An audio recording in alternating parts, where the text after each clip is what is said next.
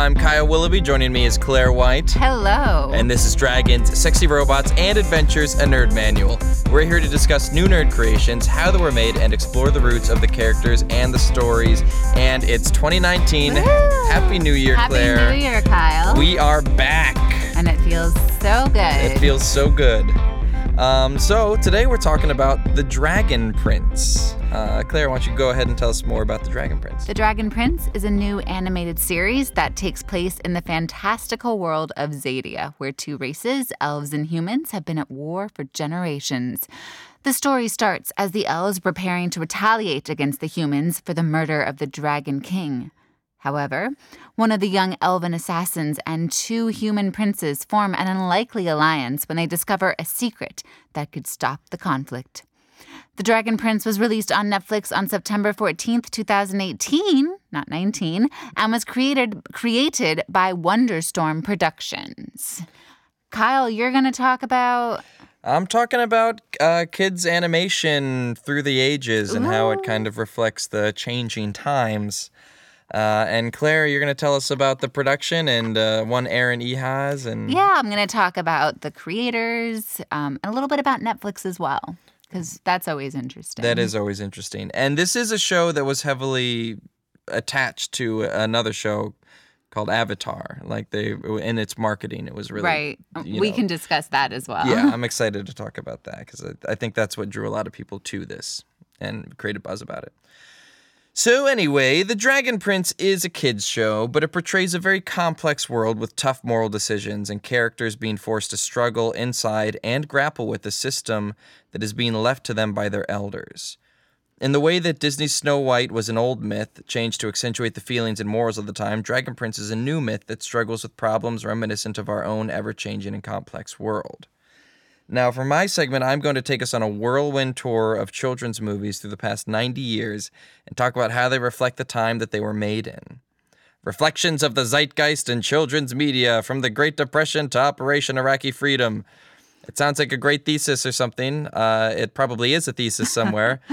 Keep in mind that mine will be quick, kind of the back of the cereal box version of a very, very loaded topic. Oh, I'm really excited. And you know what? I love back of cereal box versions. I know, me too. It's feels good. It feels good. It feels like you're a kid again, reading about, I don't know, space travel or something on your Wheaties box. So if you haven't listened to our last episode on Snow White, I'm going to do a quick summary of a great segment done by our very own Claire. Oh, Kyle. On the origin of the story, Snow White as we know it. And Snow White comes from the Grimm Brothers collection of German folk and fairy tales in the early 1800s, though the story goes further back than 19th century Germany. The original tale involves Snow White having an evil mother as opposed to an evil stepmother. The original tale also contained an impudent, slap-happy servant that serves a pretty important role, which was taken out by the Grimm Brothers as well. These changes were done to help the story fit more in line with the important morals of the day, that mothers shouldn't be evil and servants should not slap nobility. Still kind of morals of today. Still kind of morals of today, that's true. Now, the story was again changed when Walt Disney brought it to life in the 1930s to be a sort of Depression-era inspiration. Something about grit and hard work and determination. You'll have to listen to Claire's segment from our last episode if you want more. And it is very good. Thanks, Kyle. Thanks, Of course, buddy. Of course. Now, in the 40s, you had some of Disney's most beloved classics. Dumbo and Bambi were both made during World War II. You also had a film called Victory Through Air Power, which was an animated film on aviation. This is all done by Walt Disney and Disney Studios. A Victory Through Air Power was too? Yeah, that was a Disney movie. Oh. And the film depicted American bombers shooting down Japanese Zeros, all animated. Japanese Zeros were the major fighter aircraft of Imperial Japan. And they had, Nazi planes with swastikas on it. So Victory Through Air Power was a pretty literal example of how the times were affecting the children's media, because it was a children's media. It was this kind of rah propaganda film. But made for children. Made for children. Yeah. Made for adults too, but it was, it's animation, which was more geared towards children. But you can see examples of World War II in that era affecting other movies, say, which you maybe wouldn't, right off the bat, you wouldn't think it would. Something like Bambi, which was released in 1942. Okay. So I guess they're hunters shooting Bambi? Mm-hmm. Is that part of it? Nazi hunters. No, I mean, you can make that argument. There is a argument of like They looked Aryan. they look. Well, you never actually. The funny thing about Bambi is you never actually see the hunters. Oh. You never actually But I'm see the thinking villain. of different hunters. The thing that Bambi had going for it that really did reflect World War II and some of the anxieties that came along with it. It was not narrative themes that went back to World War II, but visuals that seemed to be influenced by the war. The destruction wrought in Bambi during the horrific and very, very long forest fire scene are a sad precursor to what Allied bombs would do over Japan and Germany. Or what German bombs were doing to Britain at the time. Yeah, exactly. And other parts of the world. Yeah. That just this really long, terrifying, and it was terrifying. People who watched it back then and even today still say that, like, yeah, that forest fire scene is frenetic and really, really scary. It was also the first Disney film to include a tragic loss, which is something that would become a fairly often used tool in Disney movies for the future. Bambi's mother gets shot. Spoiler, sorry. So sad. Should have put that tag before I said it. But and it happens pretty early in the film as well. So the loss, the tragedy, and the destruction, which are center stage in Bambi, definitely feel influenced by the terrible war that was going on during that time in the 40s. That makes a lot of sense. And it definitely feels more serious than some of the other Disney movies especially that that preceded forest it. fire, the destruction that most of the world was dealing with, or a lot of the world, I should say. Yeah. Now, when you enter into the 1950s, the Disney machine had really started to ramp up production on its movies, based on the success of the studio in the 40s. So some of the most popular animated films of the decade were Cinderella and Sleeping Beauty. And these are two movies that definitely fall in line with the stereotypes and gender roles of that time, and that the stereotypes and gender roles that would persist and maybe were even furthered because of those movies. This is an era where women were supposed to be staying at home and keeping house. We have these two Disney princesses who are constantly cooking and cleaning, and one who, for the life of her, can't keep her hands from touching a spinning wheel.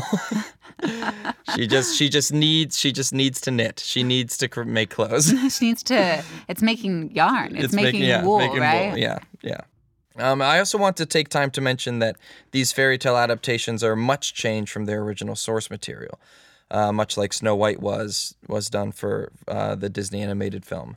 The grim versions of these two stories are much, much darker. They involve murder, self-mutilation, and rape. And for obvious reasons, those aspects were removed for the golly gee shucks whiz era of the 1950s. Right. But it is interesting when you look at Snow White and Sleeping Beauty, how they are kind of that ideal 50s housewife They woman. definitely are. They're these ideal homemaker and types. if you are a good girl and you clean and you're sweet, you will find a man to come and take care of you. Yeah, a rich man, and then you can hire someone to do all the cleaning and spinning. Not saying that's not a dream of mine. But Yeah, she's not saying that's not a dream of mine. Jeez. and I was told I could have it by watching these movies. I know. Just persisting that myth. Now, for time's sake, I'm going to skip over the 1960s. There are a lot of great Disney films in there, but I don't want to get too bogged down, going era to era. But I want to get to the 70s because this is one of my favorite examples of children's media really being influenced by the time in a way that maybe you don't expect. So I want to talk about Disney's animated Robin Hood, which was home to the foxiest foxes any of us ever saw.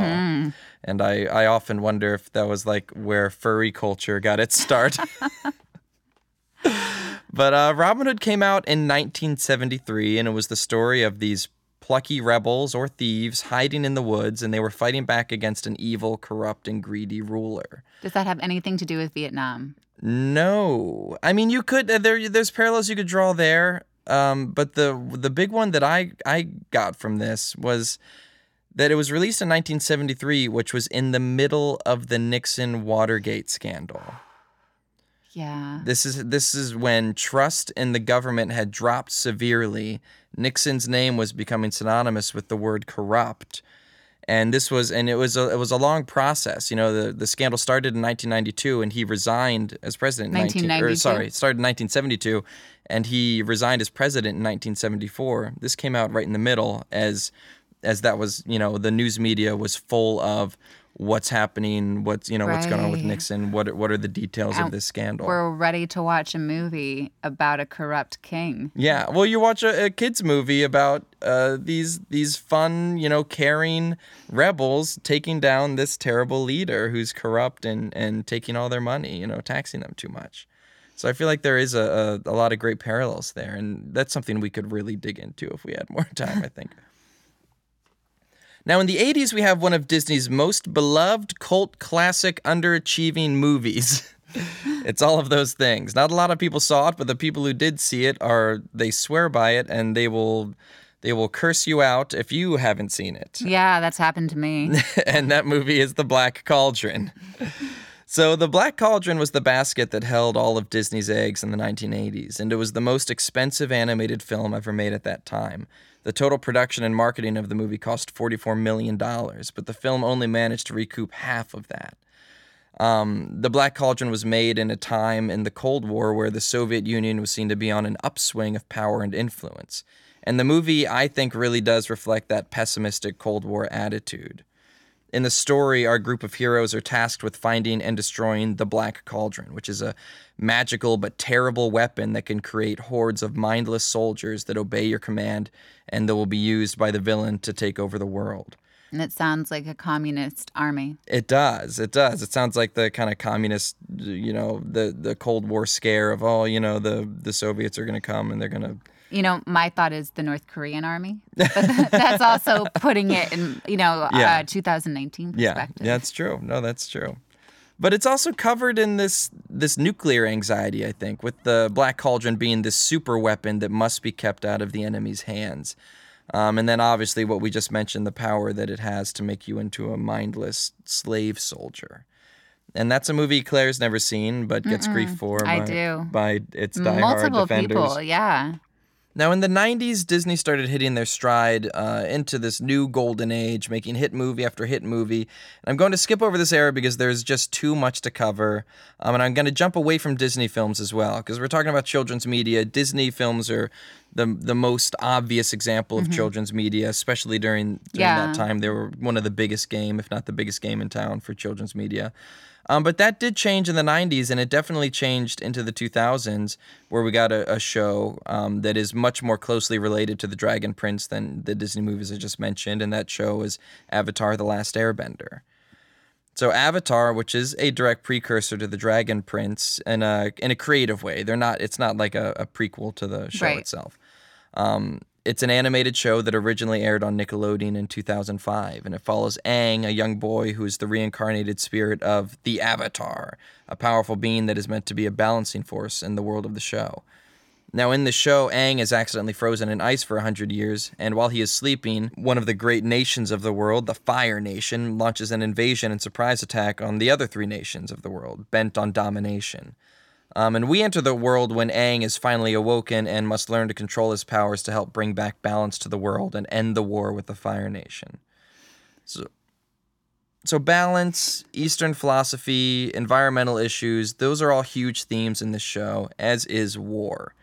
In Avatar, Aang must reluctantly fight in a war that has been going on for 100 years. As I said, this show came out in 2005 during the U.S. invasions of Iraq and Afghanistan, and it's hard not to look at them as having a giant impact on the show, as it would. That was this was the era that we were living in. I think those wars have had such an impact on especially American culture. Definitely. And episodes of Avatar deal with very adult themes, even though it is a kids' show. But they talk about acceptable losses in an episode in the first season and collateral damage. Civilians being I don't think they ever say die, but it's implied that these people would die if we tried to fight back in against the Fire Nation in this way. It also deals with fighting in a reluctant war that you didn't choose, and that rings accurate to a lot of sentiments in the year 2005. It sure does. And this leads me finally to Netflix's The Dragon Prince. And The Dragon Prince, The Dragon Prince really follows in the trail of those movies and shows I just listed in dealing with reflections of our own current time and often more adult themes in an animated kids show. In The Dragon Prince, we have children who have been handed down this endless war from their parents and are questioning why it is necessary. And when thinking about current world affairs and conflicts, the seemingly endless war in Dragon Prince feels reminiscent of conflicts in the Middle East that the U.S. has been embroiled in since 2001. I mean, you talked about how someone could go fight the war today, and he might not have been born. Yeah, so... when the war wasn't happening. Yeah, so we're in the year 2019. There are 18-year-olds deployed, all across the world for America, probably in Afghanistan, that were born after September 11th, 2001, when these wars started. Right. And they're still being fought today. Right. And so I have some family connections to the military, and seeing that and seeing this kind of endless war, I don't know, it's hard for me not to look at the Dragon Prince through that lens. Yeah. Oh, completely. And it's a really interesting way of looking at it. I think when we were talking about this originally, I was thinking like, acceptance and tolerance and seeing every side. And you were like, no, an ongoing war. Yeah, this endless war. Well, there's also the idea that the adults in the Dragon Prince are leaving all these problems to the kids, which is something that is definitely on the mind in the tongues of people today about climate change and environmental impact, and a debt war. And a war. Like how much of a mess are adults leaving to the next generation right now? Are people who were in charge in 2001 leaving for kids who are 18 now? Yeah, or who are being born right now. Yeah. Ooh. So that was really interesting, Kyle. I love following Claire. Things through the decades. Oh yes. A little walk through the past. I love looking at dresses, and I love hearing about children's animation. So I'm going to kind of hone in a little bit on the making of this show. I'm going to start with its creators, one being Aaron Ehasz. He started writing TV on the short-lived show Mission Hill. From there, he went to work on almost every iteration of Futurama and then became the head writer on Avatar: The Last Airbender. You are so excited. Oh my God, he worked on Futurama? Of course he did. It's the greatest show ever made. Justin Richmond, another creator, is best known for his work on the Uncharted series. He led the development of Uncharted 2 and directed Uncharted 3, which we have an episode about. Also very cool. And they met while working at Riot Games, which, if you don't know, is most known for its very popular video game, League of Legends, and now it has some very questionable treatment of its female employees. You can read about that on Kotaku. Yes. But that aside, Ehasz was Riot's creative director, and Richmond was the head of the game development team. Those are some pretty high up positions. Oh, it gets better. They, along with Justin Santisteban, who was Riot's head of finance, left Riot in 2016 and founded Wonderstorm, a studio where they wanted to create video games and expanded media to go along with it. Wow, I wonder if that must have really shaken up Riot Games then. It's like Yeah. a huge defection of people really high up. Well, they said they loved working at Riot, and they loved what they were working on, but they wanted to control 100% of what they were making. So maybe it was a thing that they were contributing so much, but they didn't get final say. Sure. And they said with Wonderstorm, they ultimately want to be able to make an amazing story and then expand on that on the game front. And they got really lucky because their first partner was Netflix, or one of their first partners, and The Dragon Prince is the first work that their studio has created. That's a pretty great maiden ship. Yeah, they're doing pretty well. Now, something that I really loved about what they're trying to do with what they make is that they said a common thread with what their team wanted to do was make something hopeful. And they talk a lot in interviews about how hopefulness can come off as cheesy or too good to be true. But they believe that they can make something hopeful and that it can be good because the good in the story is earned. And this is earned by presenting real obstacles and character flaws that characters have to overcome. And it's like the real world. Things can be hard, but you can still be good and you can still be strong despite everything. And I feel like really dark TV is very trendy right now. It definitely is. And I know they're making a kids' cartoon, but it is really nice that they set out to, let's make something good. Let's make something hopeful. But still serious and dealing with real yeah, problems. But there is a very fun Oh, definitely. hopeful tone, nice tone. Yeah. There's probably better adjectives, and I'm just not thinking of them. Nice tone is perfect. Thank you, Perfectly Kyle. describes Thanks, it. Kyle. That's kind of is over the whole thing. Yeah. Now, as far as making The Dragon Prince goes, when they started writing, they said they liked the idea of writing a show where kids are starting to understand that their parents might have made decisions that they wouldn't have made. That goes along with your segment. Yes. And asking the question, can young people actually change things? Now, Aaron started talking about incorporating magic into the story early on. And Justin, who is a self-described fantasy nut, side note, his uncle owned a fantasy and science fiction bookstore when he was a kid, loved the idea and really pushed making this a fantasy story. And so together they came up with this beautiful high fantasy world. They were influenced by the usual suspects, Game of Thrones, Lord of the Rings, Narnia. They also borrowed ideas from older mythologies and stories, but ultimately they wanted their world to be original. So it's in the same field as these high fantasy stories, but different from anything else that I've ever seen, at least. Definitely. It doesn't feel like a ripoff of any one particular fantasy it certainly story. doesn't. Now, one of the first aspects that they came up with in the story was the idea of dark magic versus just magic, and how dark magic was easier and more effective, but it could consume the person that was using it. Reminds me of the Force, actually. And once they had that magic system in place, they started developing characters, and then the characters made the magic system more interesting, or so they say. And to make the story, they started following ideas and writing scenes that they said might not even make it into the story, but help them develop it. And as far as the magic rules go, as they were developing the story and the world, they would have to go back and change scenes because they had to keep the rules consistent. And they did say that the upside of working in a studio that had a bunch of game designers in it was that they made sure Follow the rules. that the rules were followed because they work right alongside the writers. Yeah.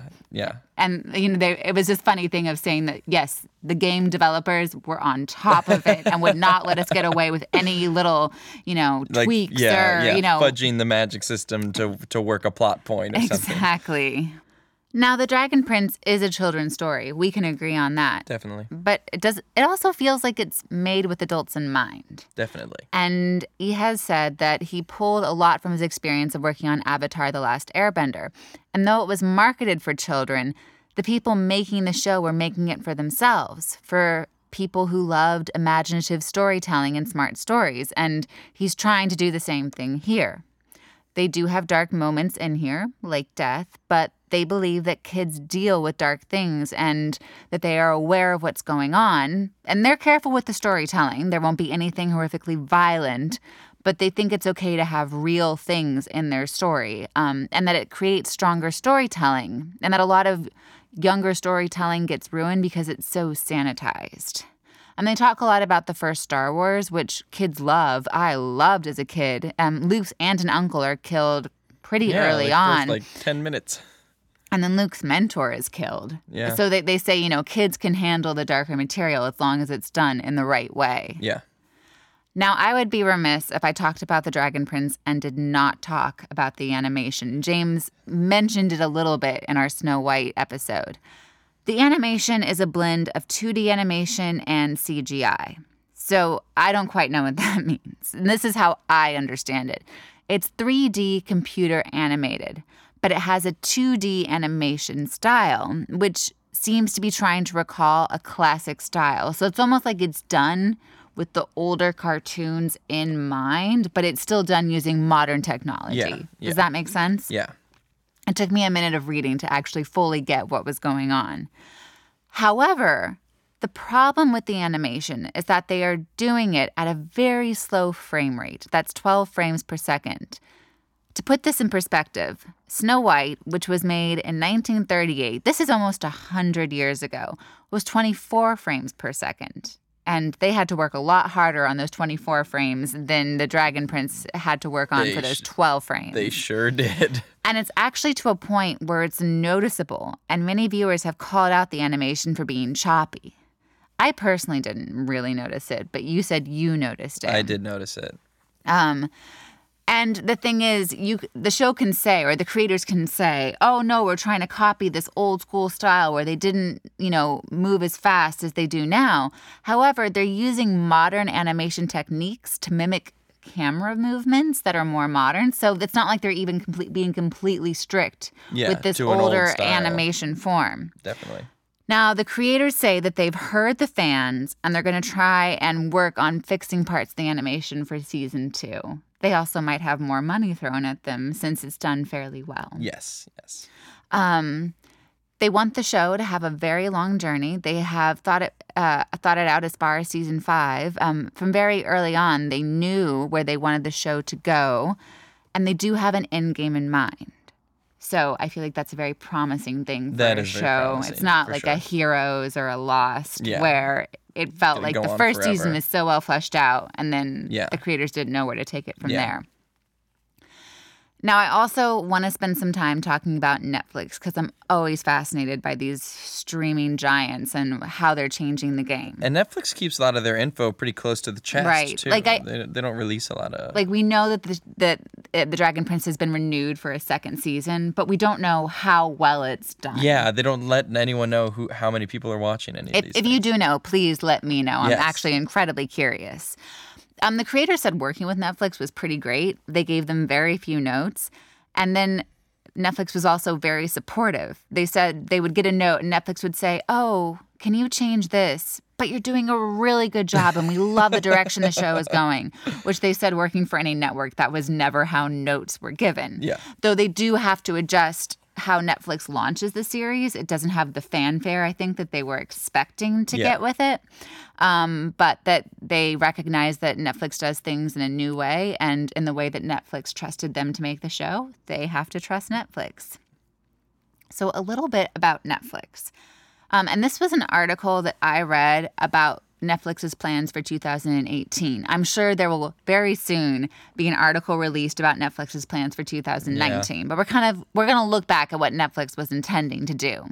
They were set to spend $8 billion on content in 2018 and have around 700 TV shows on the platform. That is insane. They were set to release 86 original films in 2018, up 61% from 2017.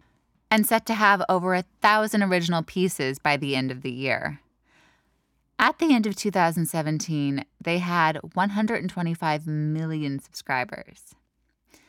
So how do they do it? How do they do that? 1,000 original pieces? Well, I'm not going to quite talk about the 1,000 original pieces. Let's break them down one by one. Netflix likes to own its content and then distribute that content on a platform that it owns, which is a very new system. Yeah. It's being copied, but no one does it quite as strongly as they do. It is different from so many other TV services because it can then access that data of what viewers are watching to continue to grow its business. And it makes sure that the right content gets to you through recommendations on its own platform. So let's just take a look at how they made their first series, House of Cards, because to me this is fascinating. They looked at consumers' viewing history to see what shows they liked, what actors they liked, et cetera, et cetera. And they saw that viewers who liked the original BBC House of Cards also watched films that Kevin Spacey was in. And they also watched movies directed by David Fincher. Oh my God. And then House of Cards was with Kevin Spacey and directed by David Fincher. Yes.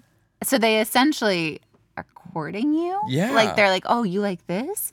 Oh, you like this? Oh, you like this? Then you will definitely love this. We're going to bake a little cake for you then, and it's going to be delicious. But you were saying that you and your girlfriend have separate profiles on Netflix? We do. And that you signed into her profile and had never seen it? Yeah, it's like being in another dimension. It's like, wow, this is not the Netflix that I ever see. Like what's suggested and what's trending, what it says is trending for her is very different than what it says is trending for me. Lots of baking shows. Lots of great British baking shows, things like that. Where on my side, it's, more full of anime and bad action movies.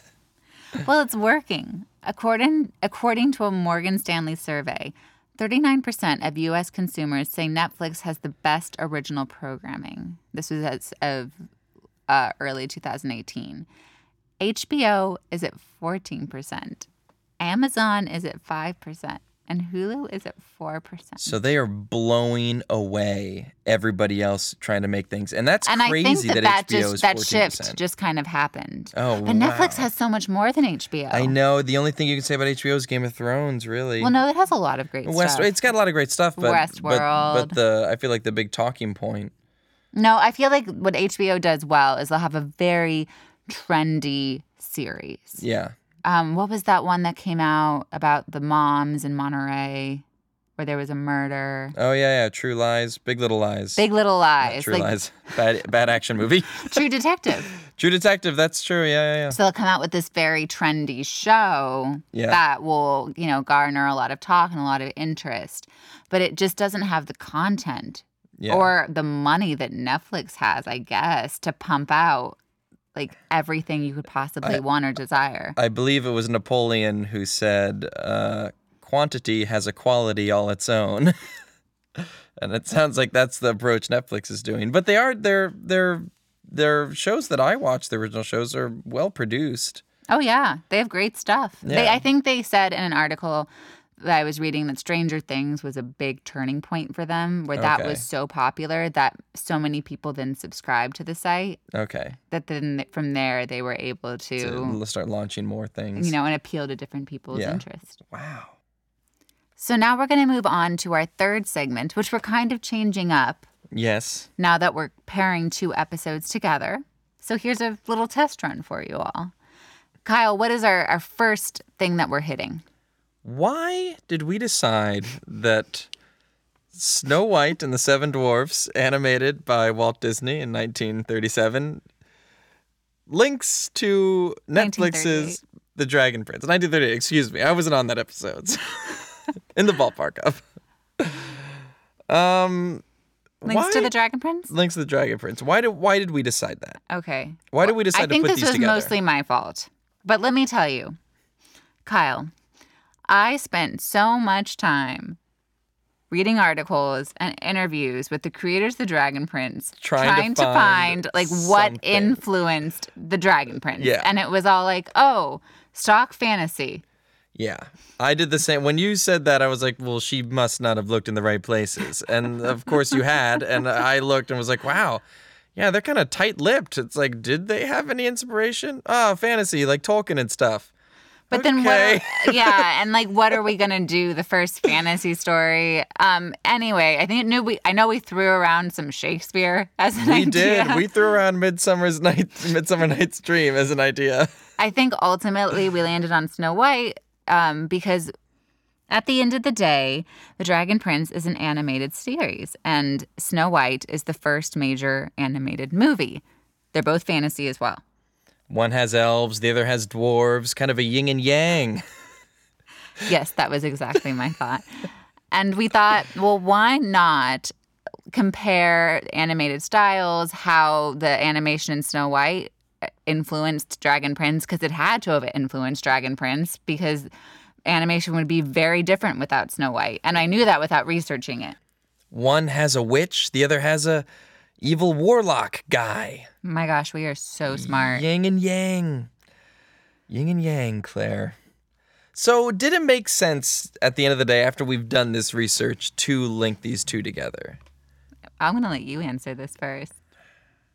I will say that watching Snow White and listening to your guys' segment on Snow White and the effort it took from a production standpoint of putting this animation together and doing this thing that had never been done before, it did make me look at Dragon Prince in a different light. And that light is, wow, these people in 1935, when they were doing this, made something that looks better than something that was made in 2018. True, though they, A, didn't have Disney's budget, and B, had they brought Dragon Prince to a financial meeting at a bank, probably would not have gotten funded in the same way Snow White had. This is true. This is true. But that's, I mean, when thinking about the two and comparing them, that's one of the first things I remember thinking about them both. And I like The Dragon Prince. I think it was a fun show. Yeah, I think I had the same thought as well. Like, wow, what is anyone doing with animation Yeah. that Disney hasn't already done? I mean, Yeah. we're not talking about Pixar. I think that would probably be a better pairing with Snow White if we took what Pixar is doing right now Yeah. and Snow White. Yeah, As far as being at the very top of the animation game. definitely. But it also, I did enjoy looking at themes in children's animation through the years and how they do reflect the culture and the values. And I really appreciated what you were talking about today and looking at, Robin Hood, which I didn't realize came out right after the Nixon scandal. Yeah. And how it was appropriate to release it then and probably not in the 1930s. Yeah. Well, I feel like right now we're in sort of a renaissance of children's media being enjoyable for adults, and just but it's not a new thing that children's media can tackle current affairs or adult themes. That's not new. They've been doing it since for at a least while. the Grimms. Yeah, yeah. But it just seems like it's getting more respect now for doing it. Right. Well, it also pulls in that money if adults enjoy it as well. This is 'Cause true. I go spend money to watch Pixar movies, at least in theaters. Yeah, I yeah. saw the Lego movie in theaters. Well, I was talking to my older brother, who has 2 kids, and he's a big fantasy fan. And him and his daughter watched The Dragon Prince together until, she fell behind because she had to go to school or whatever. And he had off a couple days and he burned right through it without her. So Oh, no. I know. He finished it without. He was like, well, screw her. She can't keep up. I'm going to keep going. I need to know what happens next. So it is definitely a show that that connects with kids and adults. And looking back and reading stuff about Snow White in the 30s, that was the same way, Children and parents were going there and being amazed and falling Right. in love and being terrified by the characters. I do think animation took a dive in the 80s, as much as you love Black Cauldron. And I think that part of this boom in animation does have to do with animators also connecting to an adult audience. Yes, definitely. And that was a segment that was written and thrown out by me. That was never recorded, actually, when we were trying to figure out what we were going to talk about for the Dragon Prince. was how animation has changed and why maybe it lost some esteem through the years when it started with something like Snow White, which was beloved. Was very esteemed. Yeah, which was very esteemed. Now, how has our view on either of these things changed, having done this really extensive research into both Dragon Prince and Snow White, and watching them both? I mean, I have a new appreciation for Snow White. It is not the best animated film I've ever watched by a long shot, Yeah.